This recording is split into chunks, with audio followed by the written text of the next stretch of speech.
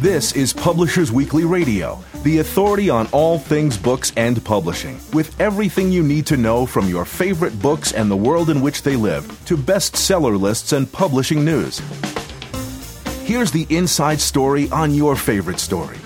Publishers Weekly Radio, with your hosts, Rose Fox and Mark Rotella. Hello and welcome to Publishers Weekly Radio on the web at publishersweekly.com/pwradio and streaming free on iHeartRadio and iTunes. I'm Rose Fox and I'm a reviews editor at Publishers Weekly. Mark Rotella is out this week, so I'm flying solo. On today's show, author Diane Ackerman discusses her powerful new book, The Human Age. Then PW Children's Reviews editor John Sellers highlights some under-the-radar kids' books for fall. But first, here's a sneak peek at next week's Publishers Weekly bestseller list, powered by Nielsen Bookscan. And speaking of fall, wow, all the big fall books are hitting hard. We have an amazing number of new books on the list. I'm going to do my best to cover them all in the time I have. First of all, on the fiction list, this is incredible. The top 7 books on the list, numbers 1 through 7, are all new to the list. They're all out this week, and that's really pretty remarkable. At number 1 is Personal by Lee Child. This sold a whopping 70,000 copies. It's very impressive. It is the latest Jack Reacher novel, the 19th in the thriller series. Lee Child is very well known in the thriller world. He's a Thriller Award finalist. Obviously, the series has been going on for a long time.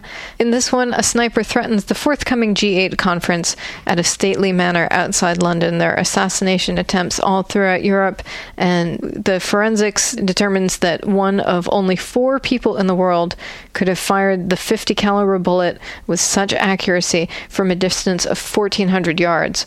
And one of those people is a former Special Forces soldier who was recently released from prison. And this ties into previous Jack Reacher adventures. Reacher helped put him away 15 years ago for killing an army sergeant in a fight. So obviously everybody thinks that Cott has done it. The question is whether that's correct. And Reacher's keen analytic mind in action will entertain readers as much as the assorted physical means he uses to take down the bad guys. Down at number 2 on the list is Somewhere Safe with Somebody Good. This sold about half as many copies, 37,000, which gives you an idea of just how astronomical those Lee Child numbers are. Usually it does not take 70,000 copies to get at the top of our fiction list, and 37,000 is still a very solid showing. This is Jan Karan's book, and it's connected with the Mitford novels. Father Tim Kavanagh is back in town after sojourns to the Mississippi and Ireland with his wife, Cynthia. And we say that the ending, which takes place at Christmas, and this is, of course, a very big time for Christmas books, is too emotionally prepackaged and drags out a long book. And fans should debate whether Father Tim has to cry as much as he does, but like him, they will welcome the return to Mitford with its quirky citizens. So we definitely pegged this as one that was likely to get some attention, and there it is, indeed, on our hardcover fiction list at number 2. Number 3, we're back to Thrillerland. It's The Eye of Heaven by Clive Cussler and Russell Blake. And our review of this one is also kind of middling.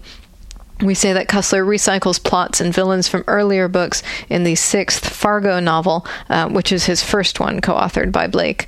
They're treasure hunters in Spain who run afoul of an old adversary while exploring the wreckage of a 17th century ship, and then they managed to jet set all over the place, Baffin Island, where they discover a Viking longship, but to everyone's surprise, the ship is carrying perfectly preserved pre-Columbian artifacts, which in turn lead them to Mexico. Readers can expect the usual Fargo fun, though they should be prepared for more cliched prose than usual. Down to number 4, this one received a starred review. It's The Bone Clocks by David Mitchell. And we actually gave this quite extensive review asking, is this the most ambitious novel ever written or just the most Mitchell-esque?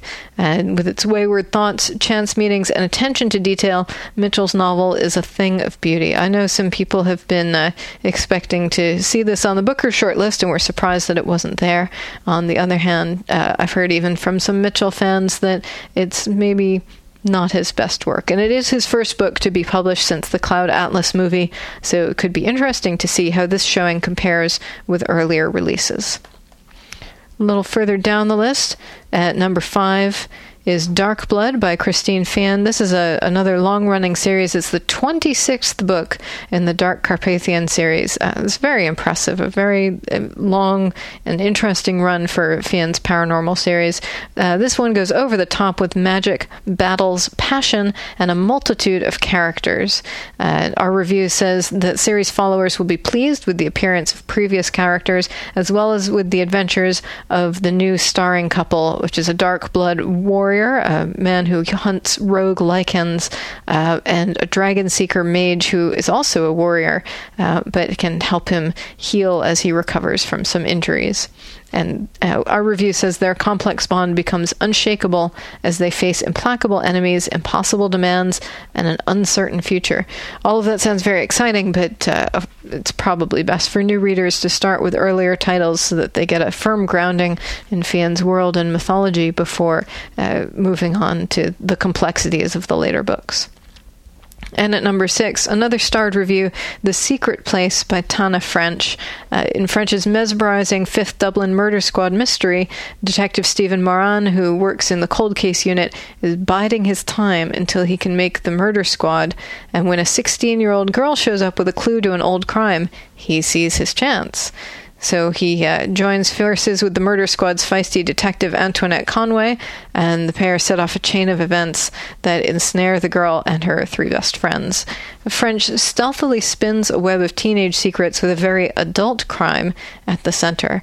So this one's been getting a lot of traction. I have had more than one person ask me if I could get them a copy. And I also heard from one fan that she was actually going to buy 2 copies, one for herself and one for her gentleman friend, so that they didn't have to share or argue over who would get to read it first. So no surprise that hit our bestseller list. It's there at number 6 with 11,000 copies sold. So very strong. Moving on to the fiction list, after I take a breath here, because that's quite a list there in fiction, and there's plenty more on the long list, which you'll be able to see in the magazine on Monday. So on the nonfiction list, at number 1, again, another number 1 with a bullet here, it's What If by Randall Munroe. Munroe is best known as the creator of the XKCD comics, and many people go to his website not only to read the comic, but to read his What If columns, in which he answers questions from readers. And since most of his comics are about science, technology, mathematics, language, and various types of geekery, people ask him some really geeky questions, like, what if you tried to hit a baseball pitched at 90% of the speed of light? Or, if there was a robot apocalypse, how long would humanity last? So he takes all these questions really seriously. He runs computer simulations. He solves equations. He has done some great interviews talking about the background knowledge that goes into these things. And What If is all the way at the top of the bestseller list, and then some. It sold 35,000 copies. The pre-orders apparently were off the charts, and it's really impressive that it's done so well for a book by a webcomics guy. But his webcomic is very, very popular, and I have no doubt that the book will stay on our list for quite some time. Down at number 2, we have an entirely different sort of nonfiction. This is Unfiltered by Phil Robertson, the head of the Duck Dynasty empire, and the press touts it as the ultimate guide to everything Phil Robertson believes in. So if that is a thing that interests you, then this is a book you will want, and if it's not, then it's not. But it sold 18,000 copies, which is a very respectable showing, a very strong showing. Any other week without Randall Munroe there, it would have been enough to put him up at the top of the list. So clearly there are plenty of people interested in Robertson's particular brand of philosophy, and interested as well in his reminiscing about how he created the Duck Commander Empire. Down at number 3 is Oprah Winfrey. That's not a phrase you hear very often. Usually Oprah Winfrey is going to be at number 1, but this is a collection of her columns for O Magazine, and it's possible that people who have read all of those columns already are maybe less interested in getting them in book format, but it's still sold a very respectable 9,400 copies in its first week out. The book is called What I Know for Sure, and the message behind it is you lead life, it doesn't lead you. This is a very inspirational book, and our review says it's divided into topics including resilience, clarity, gratitude, and awe, and each essay provides a brief, encouraging, and thought-provoking reading moment. Ask yourself what you know for sure, Winfrey says, and what you'll find along the way will be fantastic, because what you'll find will be yourself. So these are very gentle and supportive, very concise, sincere moments of contemplation. And that sounds like a lovely thing to get someone who's maybe frantically running around at the beginning of the school year or dealing with some struggles or stress. It's just a thing that you can sit with for a moment, take a breather, and have a moment to just calm yourself and get a little bit of a handle on what's going on. So that's at number 3, What I Know for Sure. And at number 4, we have Chasers of the Light by Tyler Knott Gregson. It's very rare to see a poetry book this high on the nonfiction list, but this one has sold a very respectable 7,900 copies in its first week out. Like What If, it is also tied to a website, which might help to explain its popularity.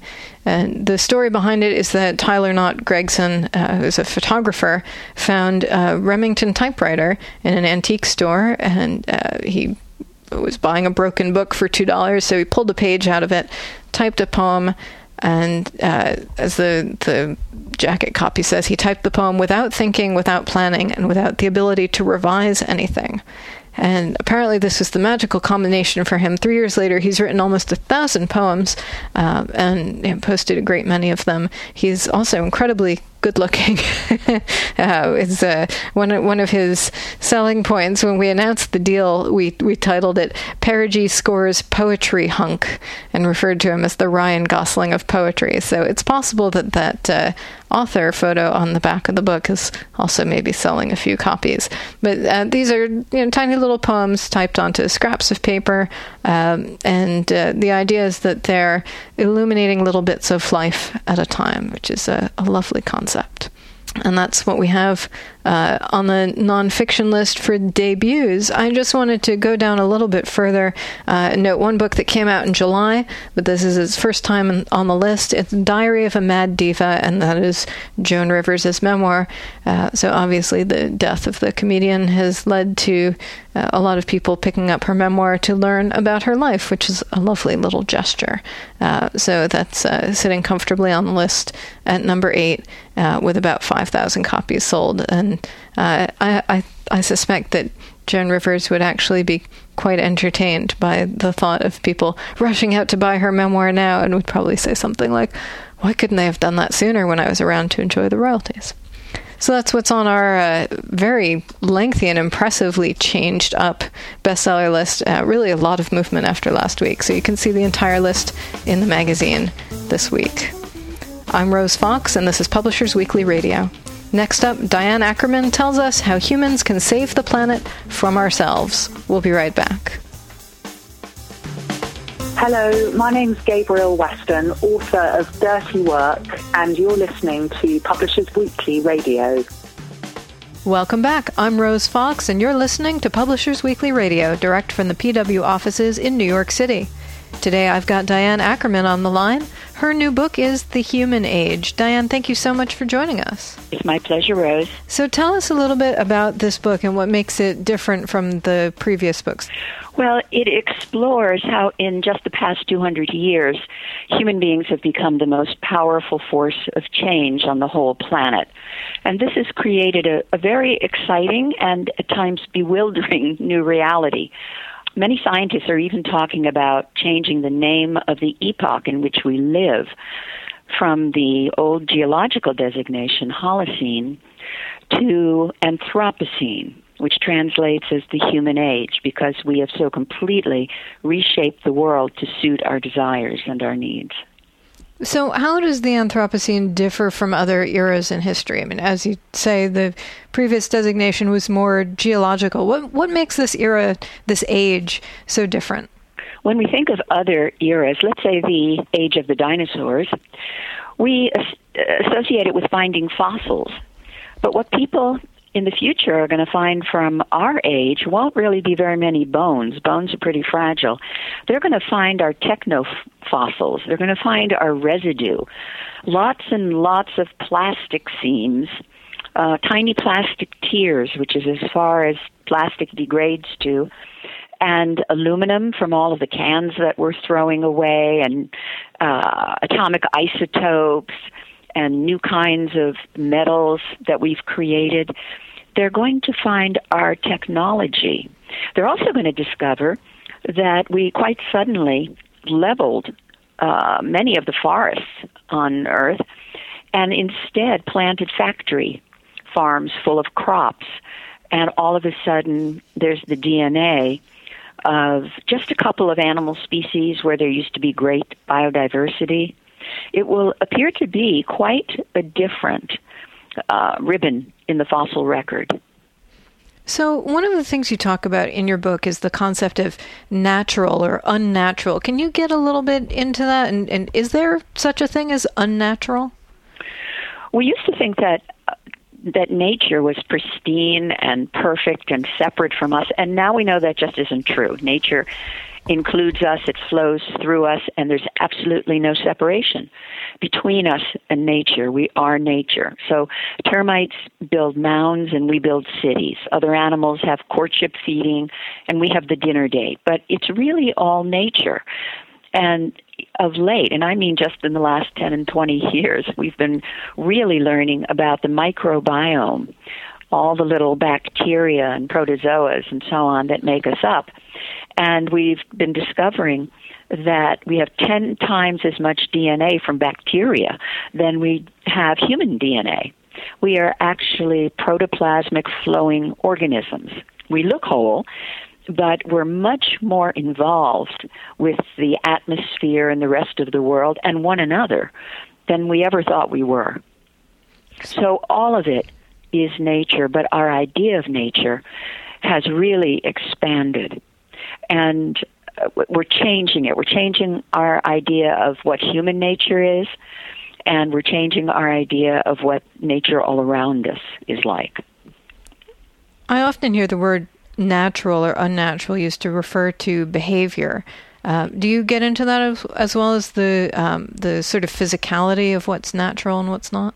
Yes, but it's very confusing because we know now that some of our behaviors and the behaviors of other animals are perfectly natural, but they're brought about by other creatures like parasites that can jump into you and take over your system and make you more reckless than you would otherwise be. I'm thinking of toxoplasma. Mm-hmm. Women who are pregnant are told not to be emptying cat litter, and that's why, because this tiny organism gets in there, and all of a sudden it gets into rats or mice, and it totally changes them. It makes them fall in love with cats, which is pretty stupid. Then the cat eats them, and then the organism can continue its life cycle inside of the cat. But humans can get this too.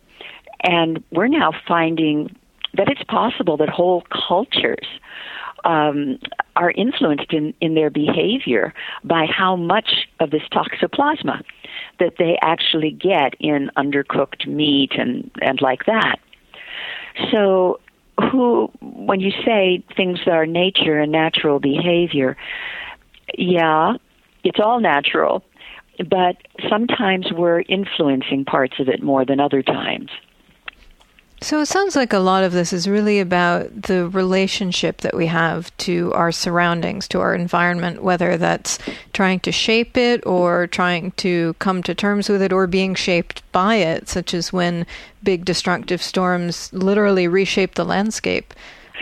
And also a lot of it is accidental. Most of it is accidental. We're changing the shape of birds in our cities. The ones that are surviving are the ones with shorter wings because they can dart around the traffic and not get hit. And they pass on those genes, and all of a sudden we have cliff swallows that should really be out nesting at Big Sur, but instead they're nesting on skyscraper cliffs, and they have gotten much shorter wings. So we're changing them. Spiders are growing much bigger in the city than the same spiders that live in the country, because we have artificial light here. So, it's like takeout food for them. It just shows up immediately. They don't have to work so hard. Mm-hmm. Rats are getting smarter. That's certainly what we want, smarter rats. We're changing the behavior of all kinds of animals. This all sounds a little bit unnerving. I'm sure people really want to be thinking about giant spiders and smart rats. Are you intending this book to be a kind of a warning? No, it really is not a crusade of that sort at all. Quite the opposite. I've been upset by all of the gloom and doom in the news these days, and it's so important that we don't lose hope. There's no reason for us to feel powerless. Climate change is absolutely real. Our control of the planet is absolutely real, and we need to make corrections in what we're doing nationally, internationally, and as individuals to stop climate change as much as we can. We won't be able to stop all of it, but we should be able to significantly slow it down to ensure that we have a healthy future of the kind that we want and need. We can do that, but that's not the message that we most often get. The message that we tend to get makes you just feel paralyzed, like there's nothing you can do. But actually, there's so much that people can do, and it's really important now that we all speak up and get out there and do what we can. There are climate marches taking place.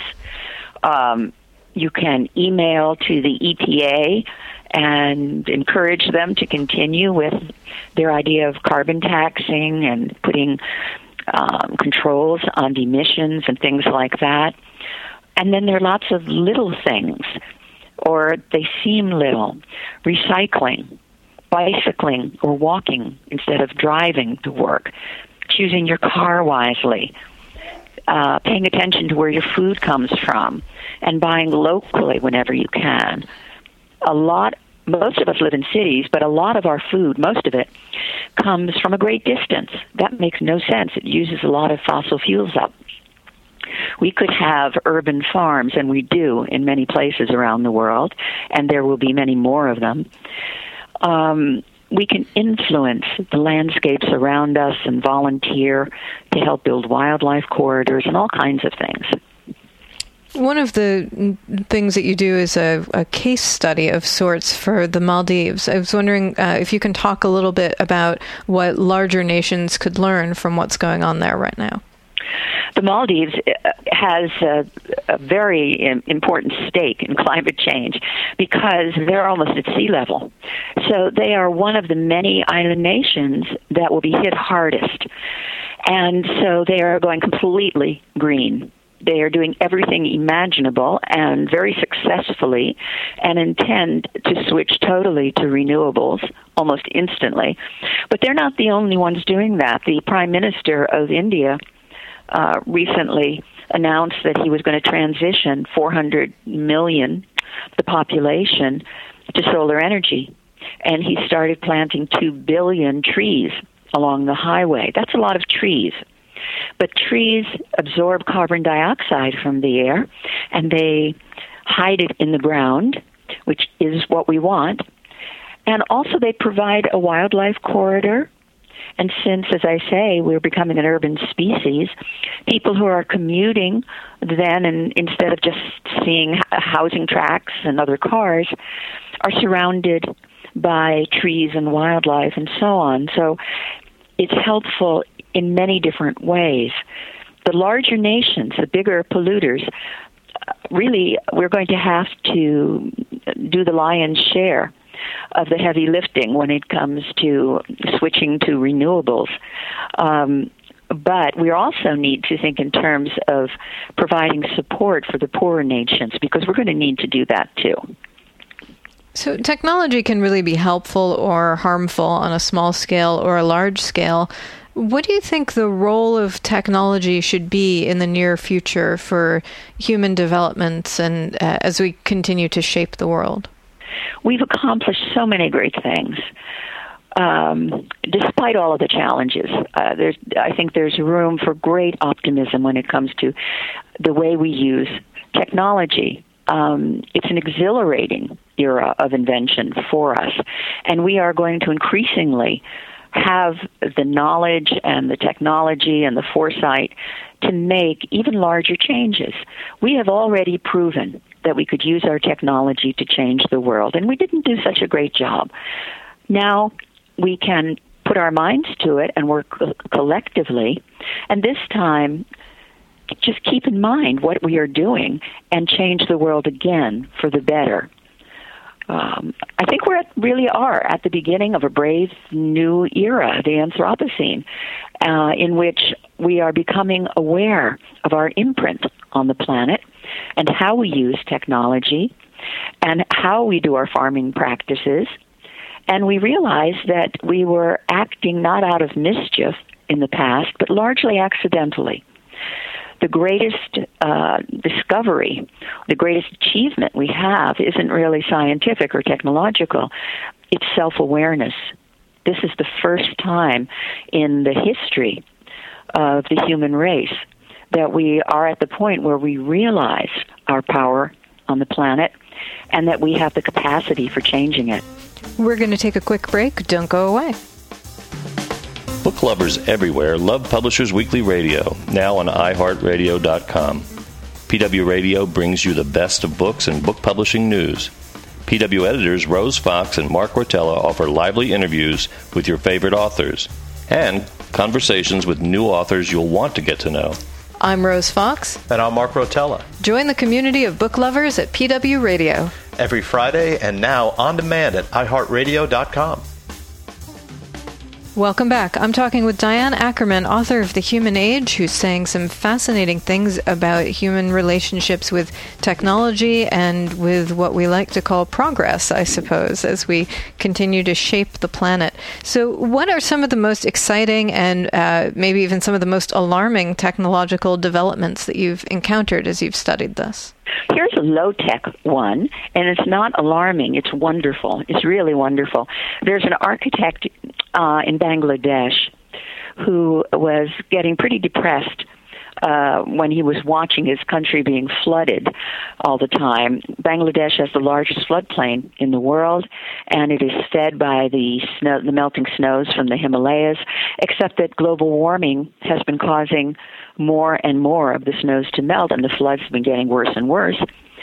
And his buildings have been washed away, and his neighbors, and so on. And he had a great idea. That was to launch a fleet of 100 ships with a very shallow draft so that they could skim across the floodplain. These boats are all powered by solar power, and they are floating schoolrooms, hospital clinics, agricultural extension, areas where they're teaching a new kind of water farming to people. And he allows people to come and have all of their devices recharged, provided they agree to keep their kids in school, which is a very nice proviso. And that is a way of using technology it's really complicated technology, but it's also simple technology. It's the sun in a very life-saving way. He's managed to provide a future for 90,000 people this way. And as I understand it, they're going to launch 100 more of these boats, and they hope to reach another 80,000 people. This is just one man's clever idea and action, which is really great. Some of the maybe more alarming ones for some people are the intelligent robots who are evolving consciousness, the ones that are being designed to evolve by themselves and recreate themselves. But that isn't something that's going to happen for quite a long time. We're really in the early stages of that. I don't really find any of the technology alarming. It's entirely how you choose to use it. For instance, genetic engineering. I think we all agree it would be really good to be able to use genetic engineering to help people with Parkinson's or Alzheimer's, or make sure that kids don't grow up with terrible illnesses. On the other hand, do we want to really mix up the genes of completely different species and have them out there in nature? Do we want tomatoes that have the genes of salmon in them, which we have right now? Not to make the tomatoes redder, as you might think, but to help the tomatoes survive in colder temperatures. Or do we really need to have pets that fluoresce green? And yet those are available because they've been able to mix the genes from fluorescent squid with goldfish and other kinds of pets. So it's going to be how we choose to use it. We can right now coat things in nanoparticles of silver, very minute particles, invisible to the human eye, but the silver is antibiotic, and so you could conceivably coat everything in a hospital, and that would really help protect against MRSA and sepsis and all kinds of stuff. On the other hand, there are a lot of bacteria that are good and that you need, not just in the body, but in the air that we need to help fix oxygen. So we're at a stage where we're better able to change the world than we are to understand it. And that's something that concerns me. We're going to need to have a lot of oversight in some of these areas. The word that keeps coming to mind for me is ethics, that this is really not so much a practical conundrum anymore. We're pretty confident that we can do whatever we decide is worth doing. But the question is how we decide what is worth doing. Ethics is a large part of it, and there's no question. There are going to be a lot of departments on college campuses of biomedical ethics and environmental ethics, and like that. There will be lots of think tanks around because we're going to need that. The environmental movement right now, the climate change movement, and there is a real groundswell of concern and activity, especially among younger people, urging governments to get on board and get moving and get things in check. All of that is a very ethical thing, too. This is one of the great ethical times of our era, one of the great ethical concerns. I've lived through many others, like the women's movement and integration and apartheid and the Vietnam War and gay rights. All of those things, essentially at heart, were ethical. And they, or the sorts of things that, as Al Gore says, are very good at changing laws. And if enough people speak up, that's what happens. Let's get a little bit more into kind of how the book came about. A lot of popular science books have a sort of textbook-like format where you just read them from start to finish and one idea flows into the next. Yours is more like a series of essays. Why did you choose to go that route? I wanted to write about how our relationship with nature has been changing very swiftly. And at really mind-boggling pace in the last few years. I don't think it's just that I'm getting older. When I was growing up in the 50s and 60s, that's when plastic came in. That's when frozen foods came in. All of these things are very, very recent.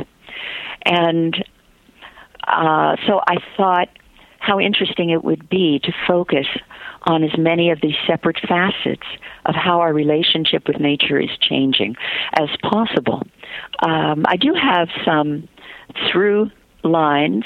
I have the orangutan Budi, who is the master of ceremonies, and he appears quite often in the book. And he is real. He's an 8-year-old orangutan at the Toronto Zoo who is part of the Apps for Apes program. Mm-hmm. He has an iPad. He can Skype, and he can play with various games and so on. And he has it because we understand so much more now about the minds of animals than we ever did before. And we know that he and his kind have really very intelligent minds. And we want to make sure that they're not suffering any more than they need to be when they're living among us. How has your work as a poet influenced your nonfiction writing and your approach to this? And poets have been interested in nature and in human relationships with nature pretty much forever. Yes, that's true. And I essentially think of myself as a nature poet, whatever I happen to be writing. There's science in my poetry. There's poetry in my science. It's all nature, though, to me. And I don't always know if the prose that I'm writing is really a prose poem or what it is exactly. It's a certain way of looking at the world. And poets tend to be obsessed with certain questions. And I've always been frantically trying to understand what the human condition is like, what it was like to have once been alive on this planet, what it felt like and tasted like and hurt like and thrilled like, what the whole experience of being alive on this particular planet is all about. I assume other planets will be different, other planetarians will be different, but we have a very rare privilege to be alive on this startling planet with so much life at every level going on and such interwoven life. And so I've always been fascinated by nature and human nature, where the two meet. And this book really combines that. It's right at that intersection of nature and human nature. So right now you're on tour promoting the book. What's up on your plate after that?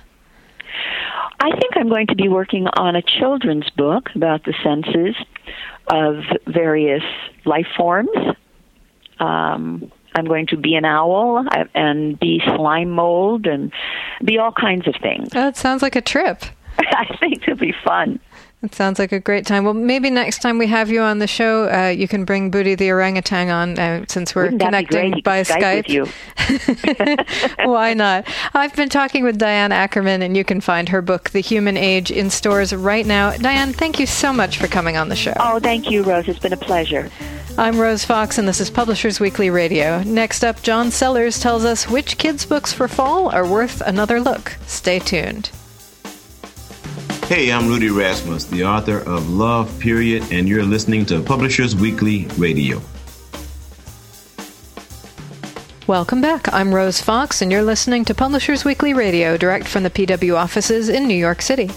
Every week we get insider info from Publishers Weekly editors and contributors. Today, John Sellers is here to tell us about some noteworthy children's books for fall. Hi, John. Hi, how's it going? It's going very well. It's very nice to have you here. It's good to have some company while Mark's away. Absolutely. So you had some famous books and some less famous books. So where do you want to start? Well, let's start with, I guess, the famous ones. I mean, like any other area of publishing, we definitely see a lot of celebrity books published for children and teens. I think it's part of publishing, Mm-hmm. And a lot of them, they're not so great. You kind of get the sense that this is just a quick money grab, and publisher or whoever is trying to capitalize on a fan base, or a celebrity from whatever area thinks, writing a children's book is easy. I'm just going to write a picture book, and this is like an easy ticket onto the Today Show or something. Right. So a lot of them not so great, and there's a lot of non-celebrity books that are not so great either. Nothing different there, but to find a really good book from a celebrity sometimes feels a little rare. But literally just this month we've got, and really this week we've got 3 that are just out, and all of which are quite good. In fact, the first one that I talk about is one that we just ran an online review of this week and gave a star to, and that is a picture book called Gus and Me by Keith Richards of the Rolling Stones. Now, that is not someone I would have expected to write an outstanding children's book, which, maybe that's my prejudice is showing. No, I mean, I think that's true. And we think of him, obviously Rolling Stones, rock and roll, this, larger-than-life figure. And instead, he's giving us this really tender, intimate tribute to his grandfather, and basically going back to his own boyhood and how he sort of fell in love with music and the role that his grandfather played with that. and making it even more of a family affair. The book is illustrated by his daughter, Theodora, Keith Richards' daughter. So really, it's just a really intimate. He has all these stories that he kind of weaves in about sort of, learning to play the guitar and like taking long walks with his grandfather, and being so long that they had to spend a night, in a distant town under a tree or something because they couldn't make it back home in time, and that sort of thing. So it just, when compared to these, again, it's just an intimate portrait of this young artist, I guess. That it's a nice contrast to the sort of larger than life persona that you get with this celebrity or a lot of celebrities. You get a real window into who he is, I guess, and where he came from. That's really cool. So what age is that for? This is pretty young. I want to say probably in the 4 to 8 age range. And the other nice thing about it I should mention is that first of all, his daughter's artwork is very nice. I don't think she's someone who's done picture books in the past, but very loose and friendly, lovely art. And Richards himself has a really nice storytelling voice, and there's actually a CD included with the book. So people who buy it can actually listen to him tell the story literally in his own words. So it's kind of a nice little touch there too. That's neat. So is this something that you would maybe get for a kid who's interested in music, or is it more of a broader audience? I mean, I think, parents or grandparents at this point who grew up with and or loved the Rolling Stones is a natural pick for them. I think, this is very cannily being published just in time for holidays and that sort of thing. Of course. But I think absolutely for kids who whose parents have a love of music, or who are exhibiting their own love of music or starting to, it would be a natural thing. And to see the trajectory from just a boy with a guitar in his room practicing Malagueña to, what he became, has become, is a cool thing for a lot of kids. No, that's neat. So what else is on your list? Okay, the next one up is another picture book. It's called Firebird, and it's by Misty Copeland, who is a soloist dancer, ballerina with the American Ballet Theater. She's currently, I believe, the only black soloist with the company. And this is, again, also a picture book, and it's her first book for children. She did have an adult memoir earlier this year called Life in Motion that I think adult readers might be familiar with. But this book is sort of designed as an encouragement to young readers or young dancers, really, and especially African American dancers like Copeland, who may dream of following in her footsteps and performing on stage one day. So it's a very inspiring and encouraging book, and the collaged artwork comes from an artist, Christopher Myers, who is a recipient of a Caldecott Honor, and it really brings a sort of sense of vitality to the book. So a neat project there, and a neat pairing of talents from people in very different fields. Is it a storybook, or is it more of a description of the ballet life? Yeah, it's not, kind of neither, I would say. It really is sort of meant, it's almost like a poem to readers. It's almost like she's speaking to readers directly and sort of, saying, I really was just like you at one point. Like, you should, reach for those things and follow. So it takes more of an inspirational tone, I'd say. There's not necessarily a concrete storyline, and it's not necessarily even about her specifically, but it's more kind of poetic in tone and sort of, just meant to serve as a sort of encouragement. And if sort of, I could do this, so can you, even if it seems like maybe you're the only person of color out there on the dance floor, or maybe you don't, your family doesn't have the means to get you to where you think you want to go, that it is possible.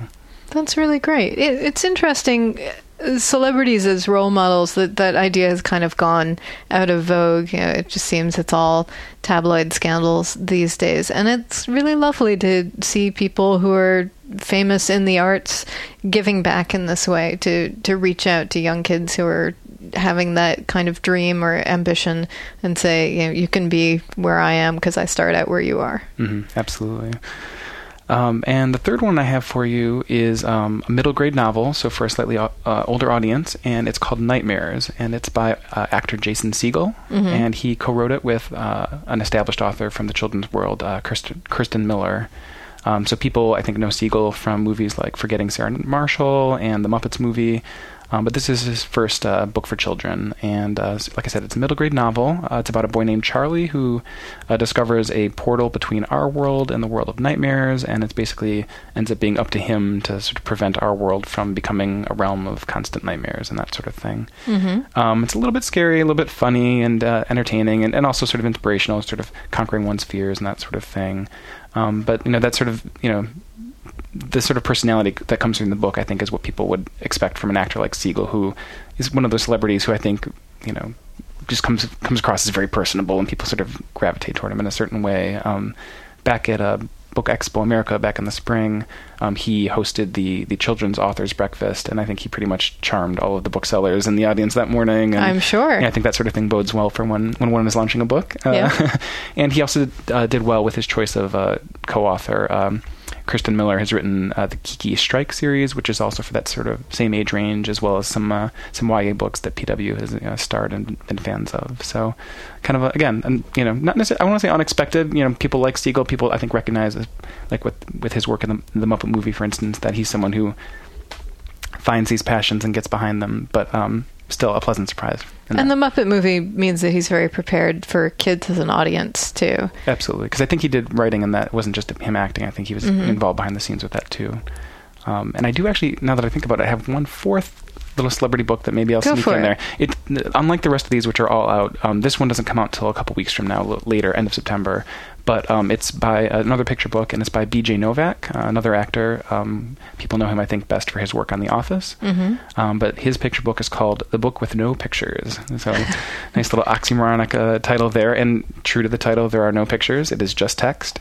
But it's a picture book. But it's a picture book. I know. It was funny. when we, I don't know if this is too off topic, but when we ran the review of the book, our copy editor in our house actually came over and queried me. He's like, "Can we call this a picture book if there are no pictures?" And it's like, "Oh, it's more of a format thing. It doesn't actually matter that there are no pictures in this book." So it's a big square book. It's a big square book. I think 32 pages, like most picture books, and just text on each page. And basically, it's it's all about the narration and the joke. The fun of the narration is that basically as the book unfolds, this is a book that's made to be read aloud, by an adult to a child, and the joke is that the narration suddenly reveals its whole purpose is to basically make a laughing stock of whoever's doing the reading, and basically books force you to read whatever they say, and so I can make you say this and I can make you say that, and that's the power of a book. And there's one joke to the book, but it's done very well and it's very funny, and I think it will have a lot of kids laughing when they hear it read to them. That's delightful. Randall Munroe, who's on our bestseller list this week,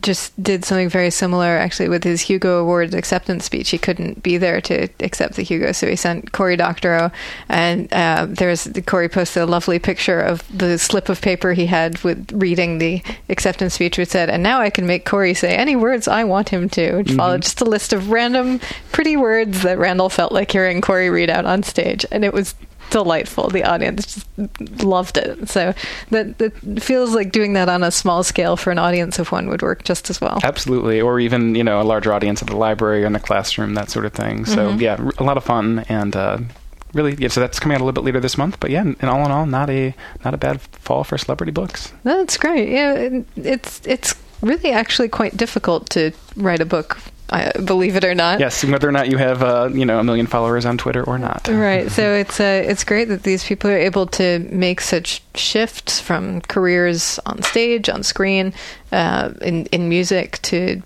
this very intimate form of art. I mean, really, picture books in particular, it is a moment between an adult and a child, and you're kind of facilitating that moment with the book. So it's a big shift from playing to audiences of thousands or millions. Absolutely, and also to sort of treat it with as much attention and as they would to any sort of other performance they might be giving, and to sort of put that much effort into it, where it's clear this isn't just sort of a lark or something, but something they really believe in and are investing their time and talent in. That's very neat. So obviously those books are going to get some attention because they're famous names on the covers. You mentioned that you also had some books you wanted to talk about that might have flown under people's radars. It's busy. We're all getting ready for the start of school and things like that. What should parents and kids be keeping an eye out for? Yeah, well, like you said, I felt like, these are books where these books are going to get attention, and there's always so many more books out there that we could ever talk about or give time to. So I tried to think of a few, maybe sticking with a loose back-to-school theme that I thought were worth, taking a look at, that are also either out right now or going to be out imminently. And some slightly outside the norm things too. I don't think a single one of these is what I would call traditional fiction, for whatever that's worth. The first one is a book of poems. It's YA poetry, which is not something I see a ton of crossing my desk. The book is called Poisoned Apples by an author named Christine Hepperman. This small, slim book of poems. It's her first book for teens, not her first book, period. But what she's doing with these poems is mashing together basically fairy tale themes and characters with issues that modern teenage girls are up against on a daily basis. So she's taking things like eating disorders, misogynistic boyfriends, and the way that women are portrayed in media and culture, and combining them with these sort of very familiar fairy tale stories, characters, and elements. And I don't know, it really effective. Yeah, that sounds like a brilliant idea. It's kind of book that has reviewer people like me searching for adjectives like scorching and searing and that sort of thing. But they're also bitingly funny at times. And if you want, I actually they're quite short, so I thought maybe I could give a little taste. Sure, just an excerpt. This one is called "The Wicked Queen's Legacy."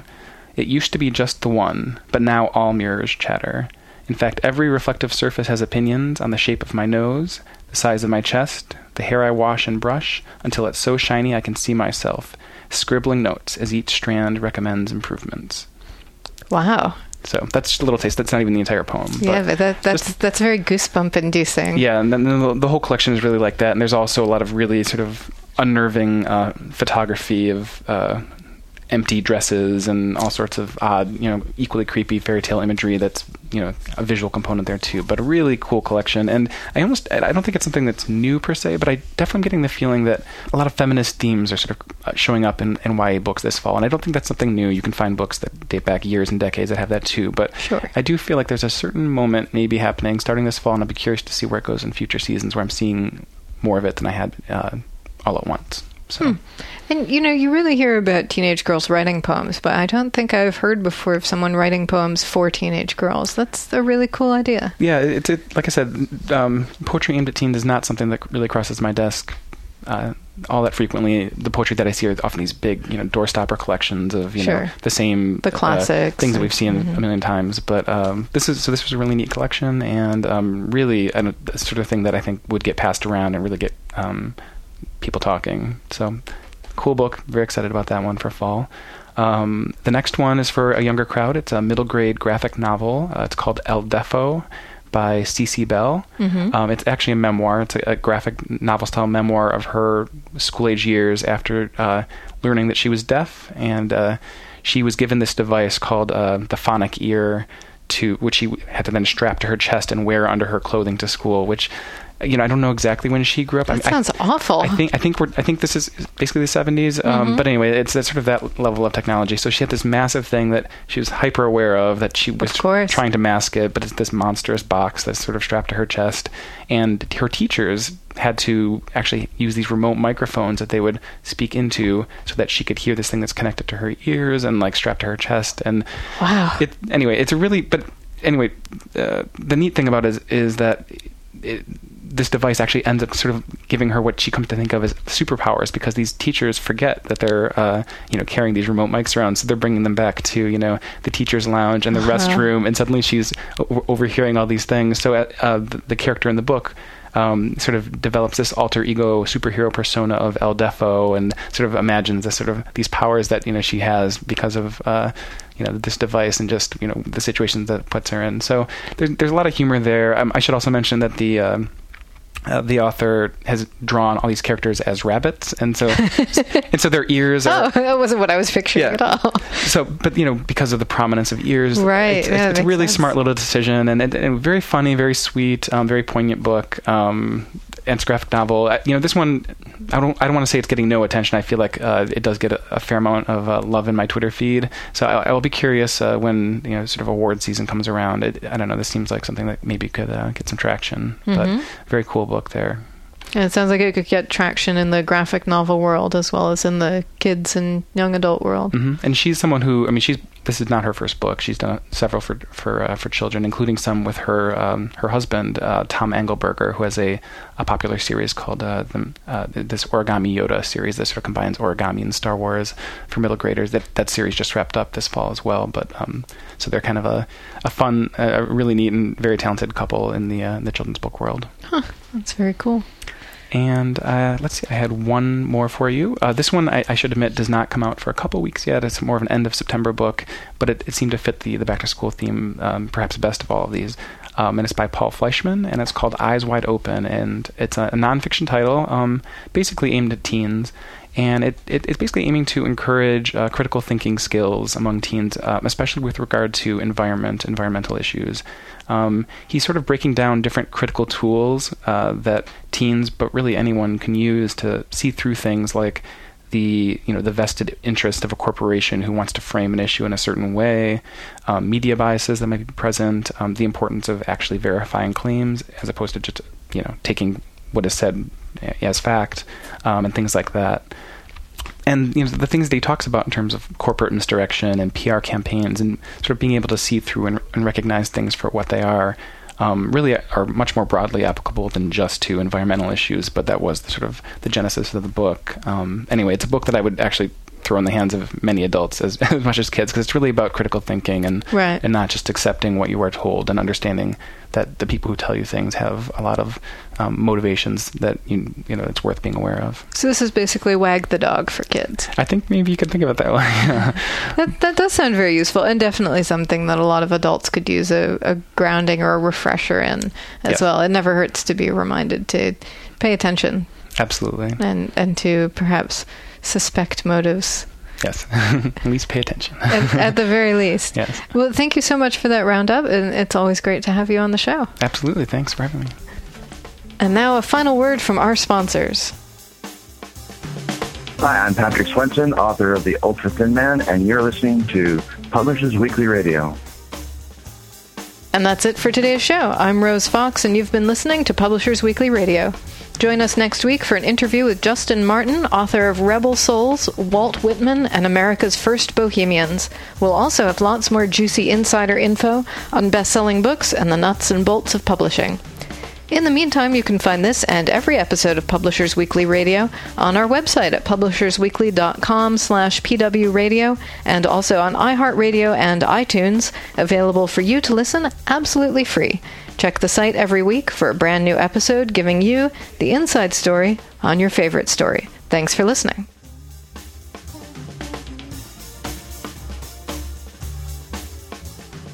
You've been listening to Publishers Weekly Radio Show.